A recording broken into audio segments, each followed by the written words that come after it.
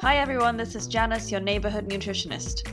I've spent the last couple of years helping busy office professionals upgrade their health through upgrading their nutrition. And one thing was very obvious. Nobody's got time to read up on all the scientific stuff to know fact from fiction. So each week, I will talk to you about a different topic or concept in nutrition in simple, everyday terms, so you are empowered to make the best nutritional decisions. Get ready to learn about some new stuff, gain new insights into old concepts, and super boost your health.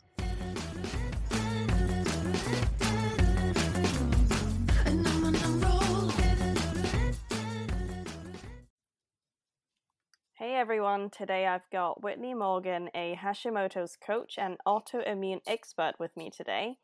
And so thank you, Whitney, so much for coming to my podcast and welcome. Oh, thank you so much, Janice. I'm happy to be here. So Whitney, Hashimoto's coach and autoimmune expert, can you tell us a little bit about why you became an expert in this area? By necessity, actually. I grew up in a pretty traditional medical household, a lot of doctors in my family. And when I received my first autoimmune diagnosis and that was psoriasis, I did what most people do. I just went down that traditional medicine path, dermatologist and whatnot, got the creams and all that good stuff.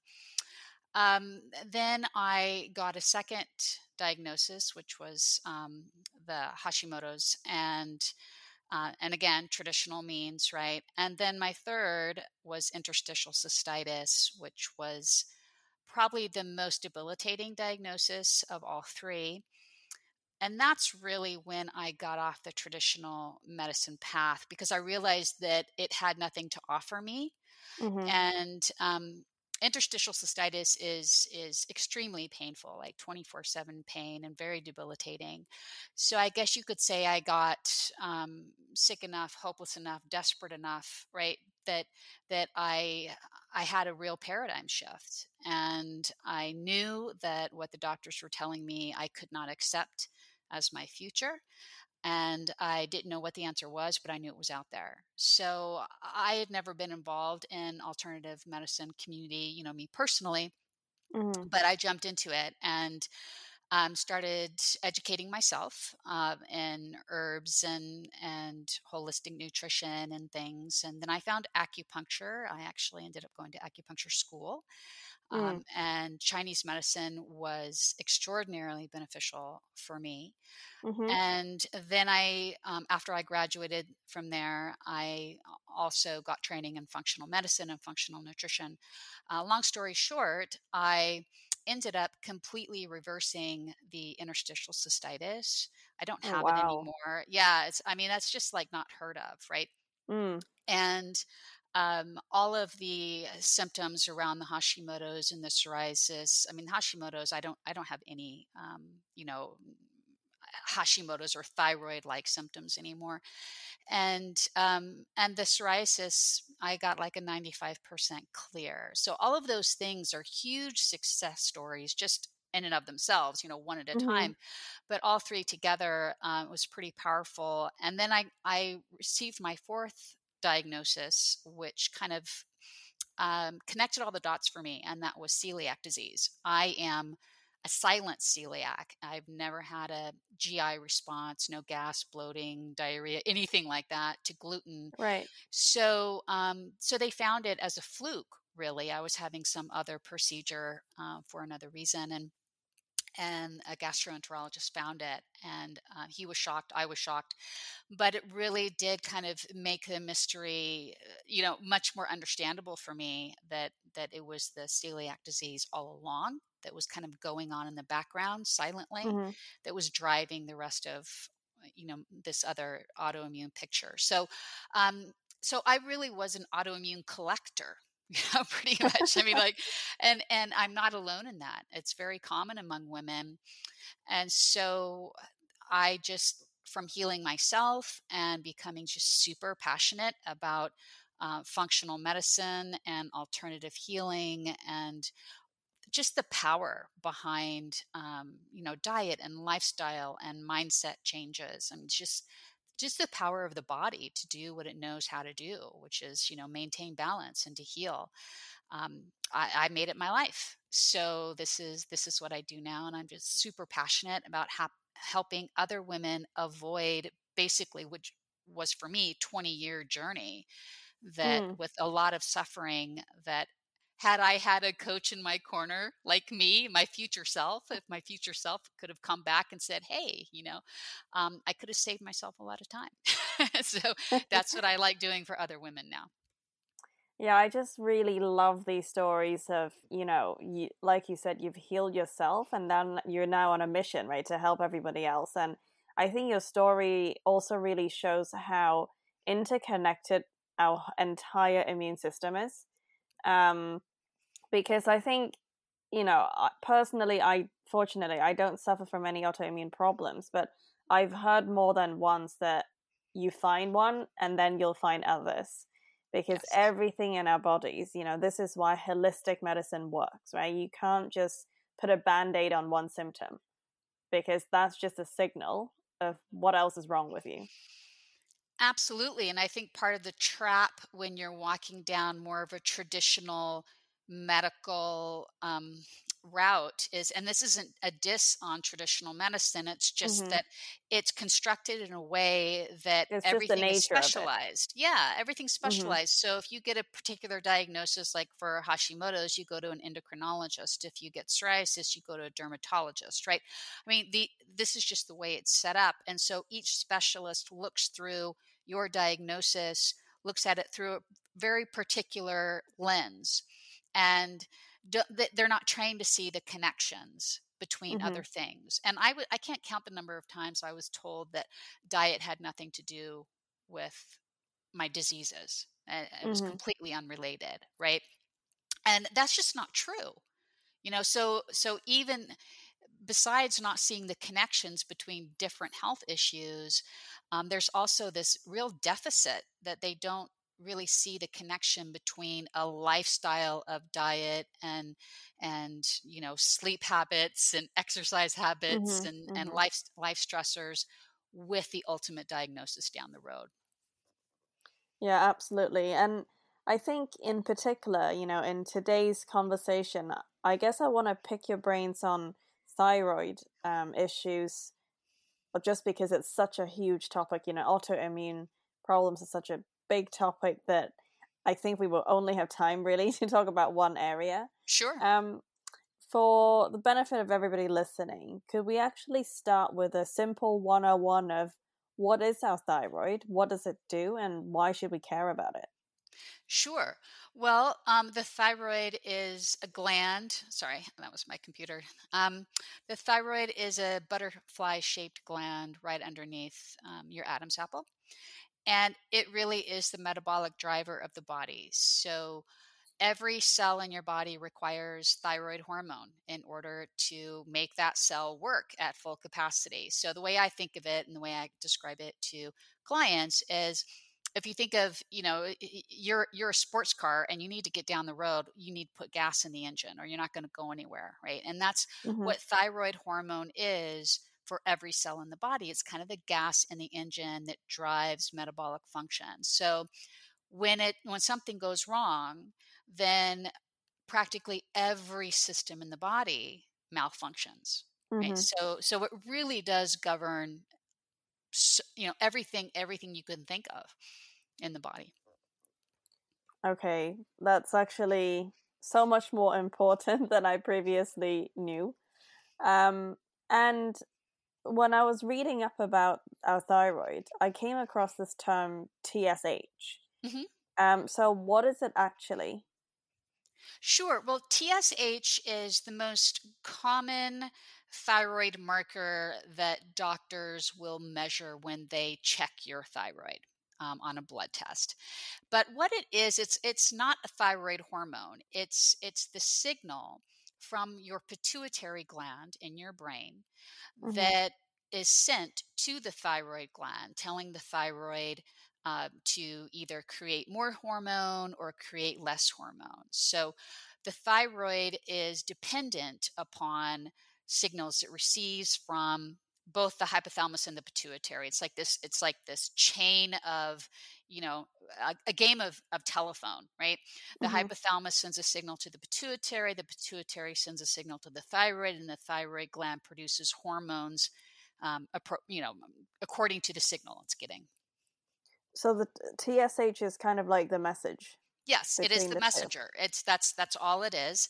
And so if the TSH level is up, you can think of that as your pituitary screaming at your thyroid, "Hey, pay attention. We need more productivity, right? Get to Hmm. work." When the signal is really low, you can think of it as a whisper, right? It's like, "Yeah, okay, well, calm down, slow down, don't worry about things. We got enough hormone going on. You can rest, right?" But Hmm. it's really just the volume of the signal. That's what Right. TSH is. Yeah. And when we think about thyroid problems, I guess, people may have heard of Hashimoto's, especially recently, with COVID found in some younger children, they then develop Hashimoto's, or it, um, I guess, exacerbates it. But maybe to a lesser extent, what are some other symptoms people may experience when their thyroids are not happy? Oh, sure. Well, most thyroid disorders are because of an underactive thyroid, where you don't have Okay. enough hormone, right? That's the majority. So, for 90% of the women or men with thyroid issues, you're going to have things like your hair falling out, foggy brain, you just can't think clearly, poor memory, really strong fatigue. Your hands and your feet might be cold all the time. Your whole body might be cold all the time. You tend to gain weight and retain a lot of water. Usually, there's some constipation, irregular periods, or really severe PMS. You can have a Hmm. lot of anxiety and depression and mood swings and joint pain, muscle pain. But even things like high cholesterol or insulin resistance, right? Hmm. Blood sugar issues, pre-diabetes, that kind of thing. So, I mean, you can see just from that list of symptoms, it's a systemic thing, and Hmm. and a lot of these symptoms are seemingly unrelated to each other, but they're all related by the thyroid gland. Yeah, it sounds like basically your body is out of whack. Yeah. Something is out of balance, but I can actually see why these might be really hard to detect actually, because separately, these could be symptoms of many other problems. So Oh, absolutely. yeah, it might be really hard for someone to, almost have a checklist. Okay, out of the 10, I've got 9. Maybe it's this. Right. You talked about irregular periods, bad PMS, or, other problems. And these all just feel like things that people go through if they're tired or stressed. That's right. And I think the other unfortunate thing is that, particularly since the majority of people with thyroid issues are women, right?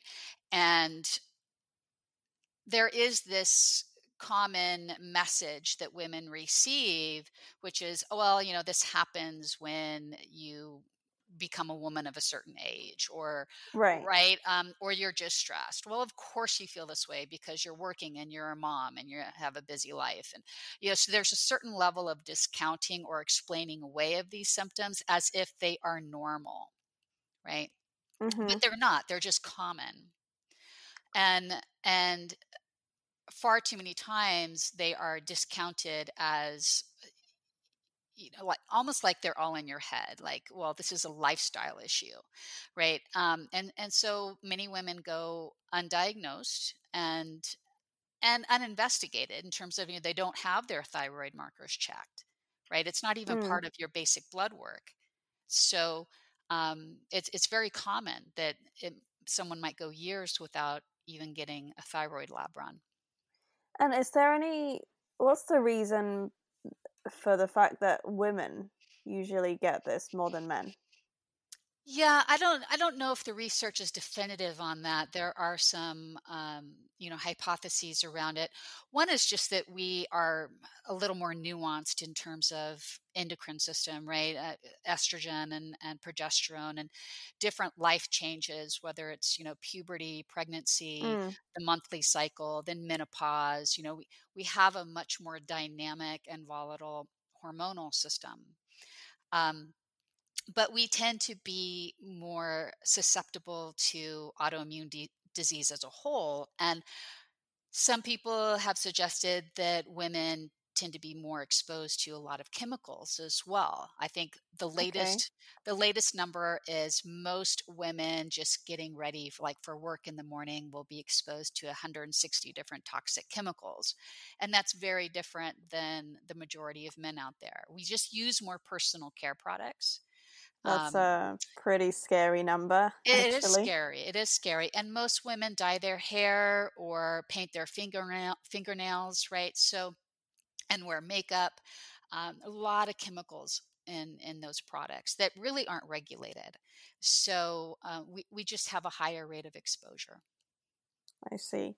And you mentioned that a lot of the times when, especially women, when they experience these symptoms, it's almost a death sentence, right? Of, oh, you've hit this age, and therefore you're going to start feeling like this. So, is it right to say that there's a certain age range where people tend to get diagnosed with thyroid issues, or is that just a misconception? Well, I don't know the actual numbers, but I can tell you from my own clinical experience. Mm-hmm. Usually, it's women who are in their at the earliest late 30s, but usually they're in their 40s by the time they get Okay. diagnosed. Yeah. Okay. Now that's different with, hypothyroidism in general. Sometimes you see that kind of diagnosis happening early, but in terms of Hashimoto's, that usually comes around late 30s, early 40s. Right. So all of the symptoms you mentioned before due to inactive thyroid, so that's hypothyroidism. Now, you've mentioned Hashimoto's. I've Mhm. heard the term a lot, but I know nothing about it. So could you actually tell us what Hashimoto's is and what problems does it bring for people? Sure. Well, the symptoms of hypothyroidism and the symptoms of Hashimoto's are pretty much the same. The Mm-hmm. distinction between the two is that Hashimoto's is an autoimmune disease. So your immune system is going after your thyroid gland, right? Actually doing tissue damage. Right. Hypothyroidism is the result of some sort of mix up in the hormone messaging, maybe nutrient deficiencies that are causing not enough hormone to be produced.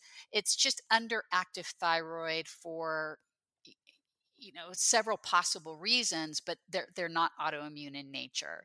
But Mm-hmm. in terms of how a woman feels, there's really no distinction between the two disorders. Now, I will tell you that research does suggest that the majority of hypothyroid cases are actually Hashimoto's. They just don't get Okay. diagnosed that way. And the reason why they're undiagnosed is because most doctors aren't checking for antibody levels, right? Mm-hmm. They're Mm-hmm. not looking for autoimmune disease per se. But also, even if they are checking, a third of women with Hashimoto's may not have elevated antibodies when they actually get their blood levels drawn, because antibody levels will fluctuate.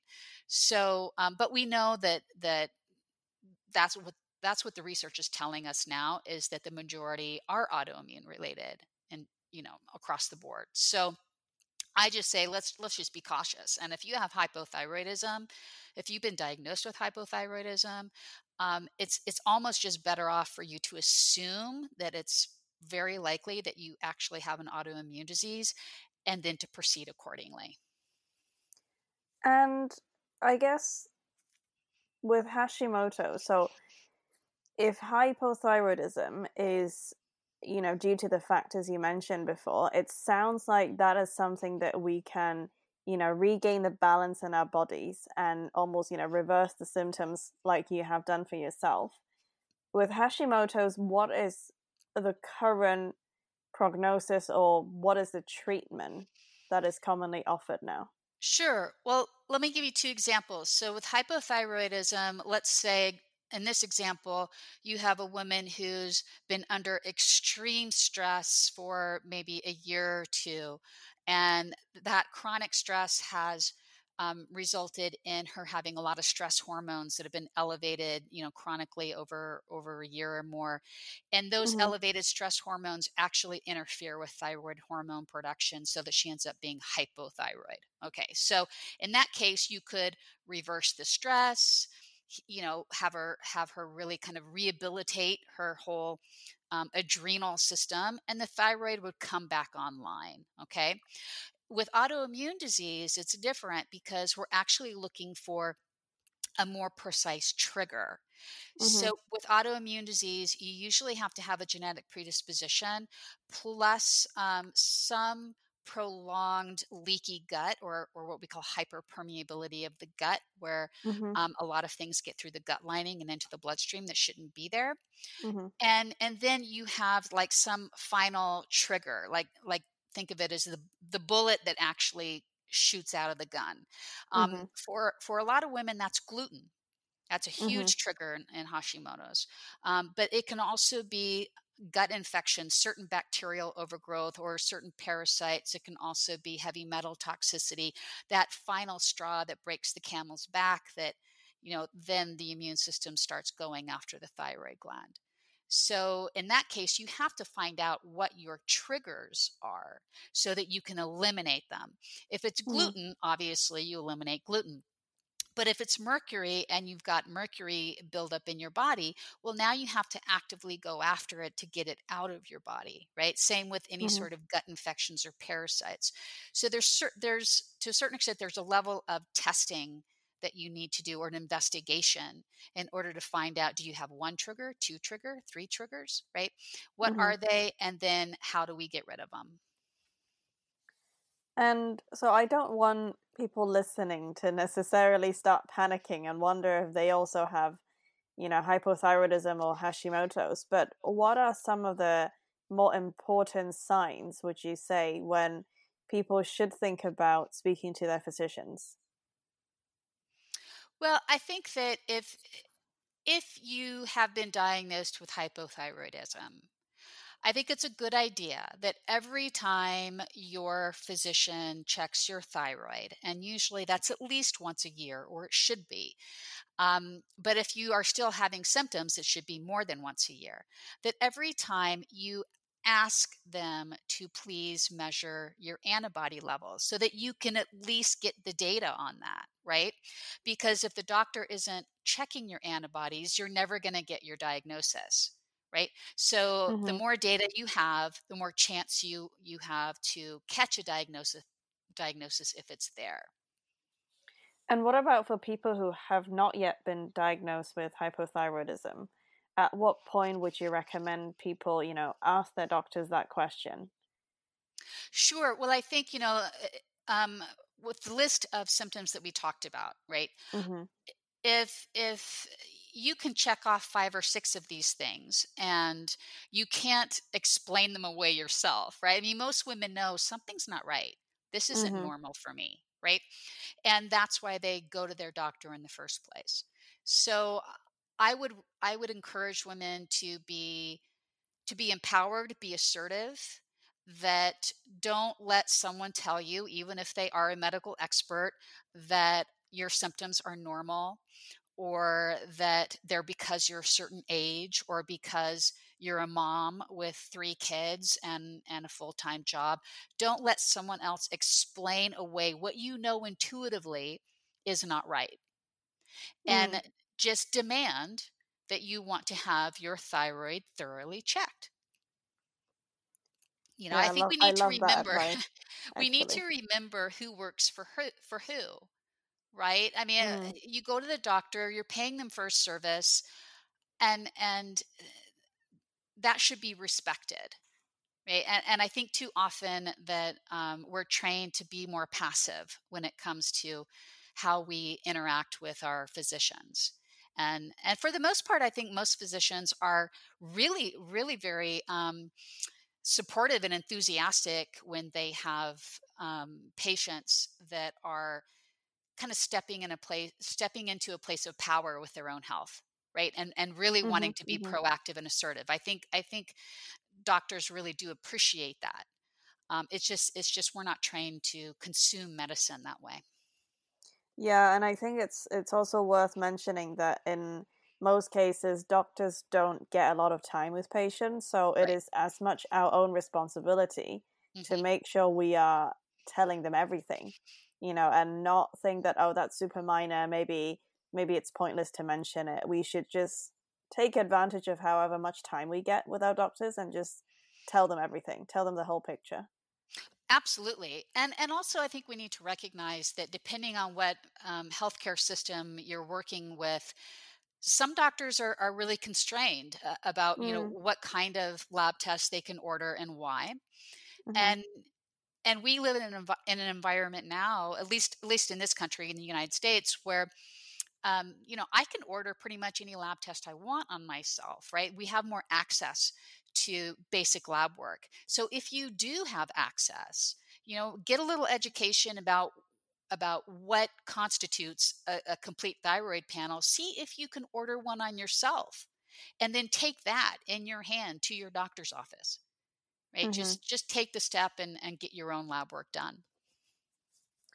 Absolutely. And I think I picked up on something you said earlier around discovering that you had celiac. Um, could you actually explain a little bit more about the relationship between gluten and our thyroids? Oh, absolutely. Well, for starters, gluten. Now, gluten is just a protein that's found Mm-hmm. inside of wheat, right? Mm-hmm. And the gluten protein has a structure that's very similar to a type of tissue in your thyroid. So, if it gets through your gut, right? Like if you have a leaky gut, and this gluten protein gets through, which is very common, then your immune system goes after it. And because your immune system, once it goes after the gluten, it will kind of patrol for gluten all the time, right? It wants to keep those enemies away. And when it sees your thyroid, it goes, "Oh, that looks a lot like gluten," and it can make the mistake due to what we call molecular mimicry. Mm. It's just mistaken identity, and now it's Right. going after your thyroid, thinking that your thyroid gland is the gluten protein, and it's not.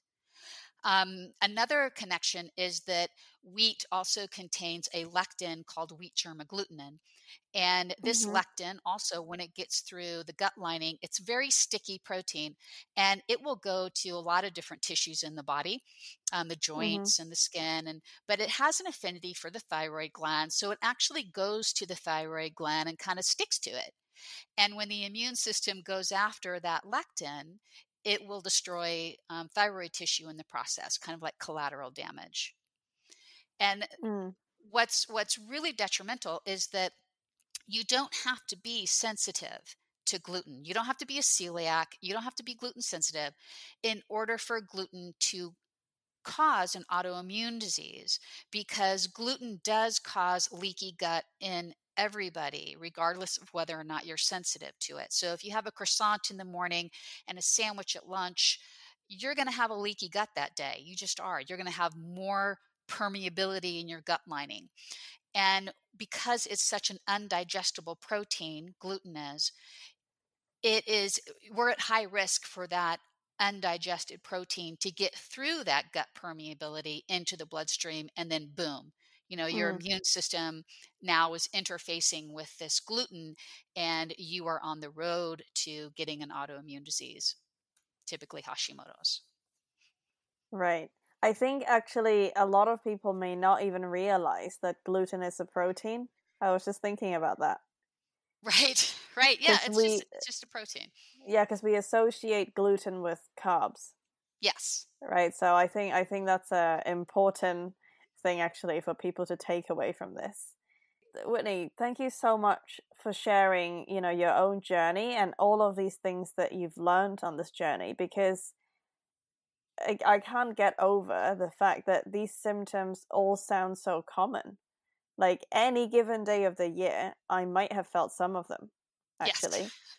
So it's no wonder that this is, easily underdiagnosed or just completely missed. Hmm. And I think it's worth, people listening obviously I'm not saying go on WebMD and, self-diagnose yourself, but, stay tuned to your body. And if something doesn't feel right, your body is actually usually intelligent enough to tell you the right messages. So if anything, if people don't remember anything from this episode, I think definitely get connected with yourself. If something doesn't feel right, go get it checked out. Don't guess. Yes, you're right. And common does not mean normal. Okay, they Mm-hmm. aren't the same thing. So just because, maybe your friends have similar symptoms, that doesn't mean that's normal. They're very common collection of symptoms for a lot of women. But I think we just have to draw a firm distinction between what's common and normal. And most women can remember a time when they felt right in their bodies, right? Mm-hmm. Where Mm-hmm. where things felt okay and they felt vital. And then they can compare it to how they feel now with this collection of quote unquote normal symptoms, and they know that's not normal for them, right? Mm-hmm. That's Mm-hmm. wrong. And so trust your intuition around that. Yeah, I think I smiled actually when you said that. It reminds me of, when you have a cold for a long time and you forget what it is to have, to breathe properly. Right. And suddenly the cold goes away and then your head is not foggy anymore and you can breathe and you can smell things. Right. And I think a lot of people actually can't even tell you the last time they felt that kind of clarity Hmm. and just feeling good, which is a whole other conversation, right? Of Right. what have we got ourselves into and how can we get ourselves back into, that kind of lifestyle. Um, no, but I think that's a really good point about things being normal. I think can be a misleading Hmm. thought, right? Because if you have chronic pain is normal for you, but it Right. doesn't mean it's good, or it doesn't mean you need to accept it. And I spoke previously with a different guest about menopause, right? And for a lot of women, I think it almost becomes an accepted thing that at some point in our lives, we will graduate into discomfort, Yes. right? I And we need to think you're just right. accept it. Hmm. No, I think you're And right. I think you're right. And mm, and I think that same message is kind of parroted back to us by physicians sometimes. Right? mm. When you are of a certain age going through a certain, life transition, that all of these that this is the way life is going to be from now on. Yeah, and I think this is where it's really beneficial to, of course, trust the empirical evidence because, the researches and the studies are done for a reason by people, but pair that with your intuition, Yes, right? And personalize it a little bit to your own circumstances. absolutely. So, Whitney, before we finish, I'd like you to give our guests 3 actionable tips, I guess, around, thyroid health and potentially if people are suffering from hypothyroidism or Hashimoto's. Great. Okay. I think the first tip is, no matter whether it's Hashimoto's or hypothyroidism, get rid of the gluten in your life completely. Mm, Just make a permanent shift and ditch it. It's the best thing that you can do for your thyroid in the long term. My second piece of advice would be to make sure that you're getting the most comprehensive thyroid blood work done by your doctor. mm-hmm, And for those people who are interested, on my website, I do have a free thyroid lab test interpretation guide that they mm-hmm, can download. I think it's so important that we all understand the basics around what these different markers are on the blood test and what they mean and the clues that they can give us mm-hmm. to how we can restore our thyroid function, that there are things that we can actually do ourselves beyond medication. So just getting knowledge and understanding blood work would be number two. And number three is to realize that that turning a thyroid issue around isn't just about medication and what you eat. It's a complete lifestyle reboot. Mm-hmm. Pay attention to how much sleep you're getting every night. Do something actively every day to manage your stress, right? Um, and and move every day, right? So just these very simple things, they're little things, but they make a huge difference in terms of thyroid function. Sleep is critical, 8 hours of sleep. And if I see women make one mistake when it comes to exercise, it's they are over exercising. And that's usually because they're trying so hard to lose that excess thyroid weight. And they think that the more they exercise, the better off they're going to be. Mm-hmm. And over exercising can actually make it harder for your thyroid to heal. Right, because it exhausts your body in a different way. Yes. Exactly. Yeah. Exactly. I love those. I think those are generally good advice anyway, just for good health and to feel good. Absolutely. So my final question for you, Whitney, is it's also my favorite question for all my guests.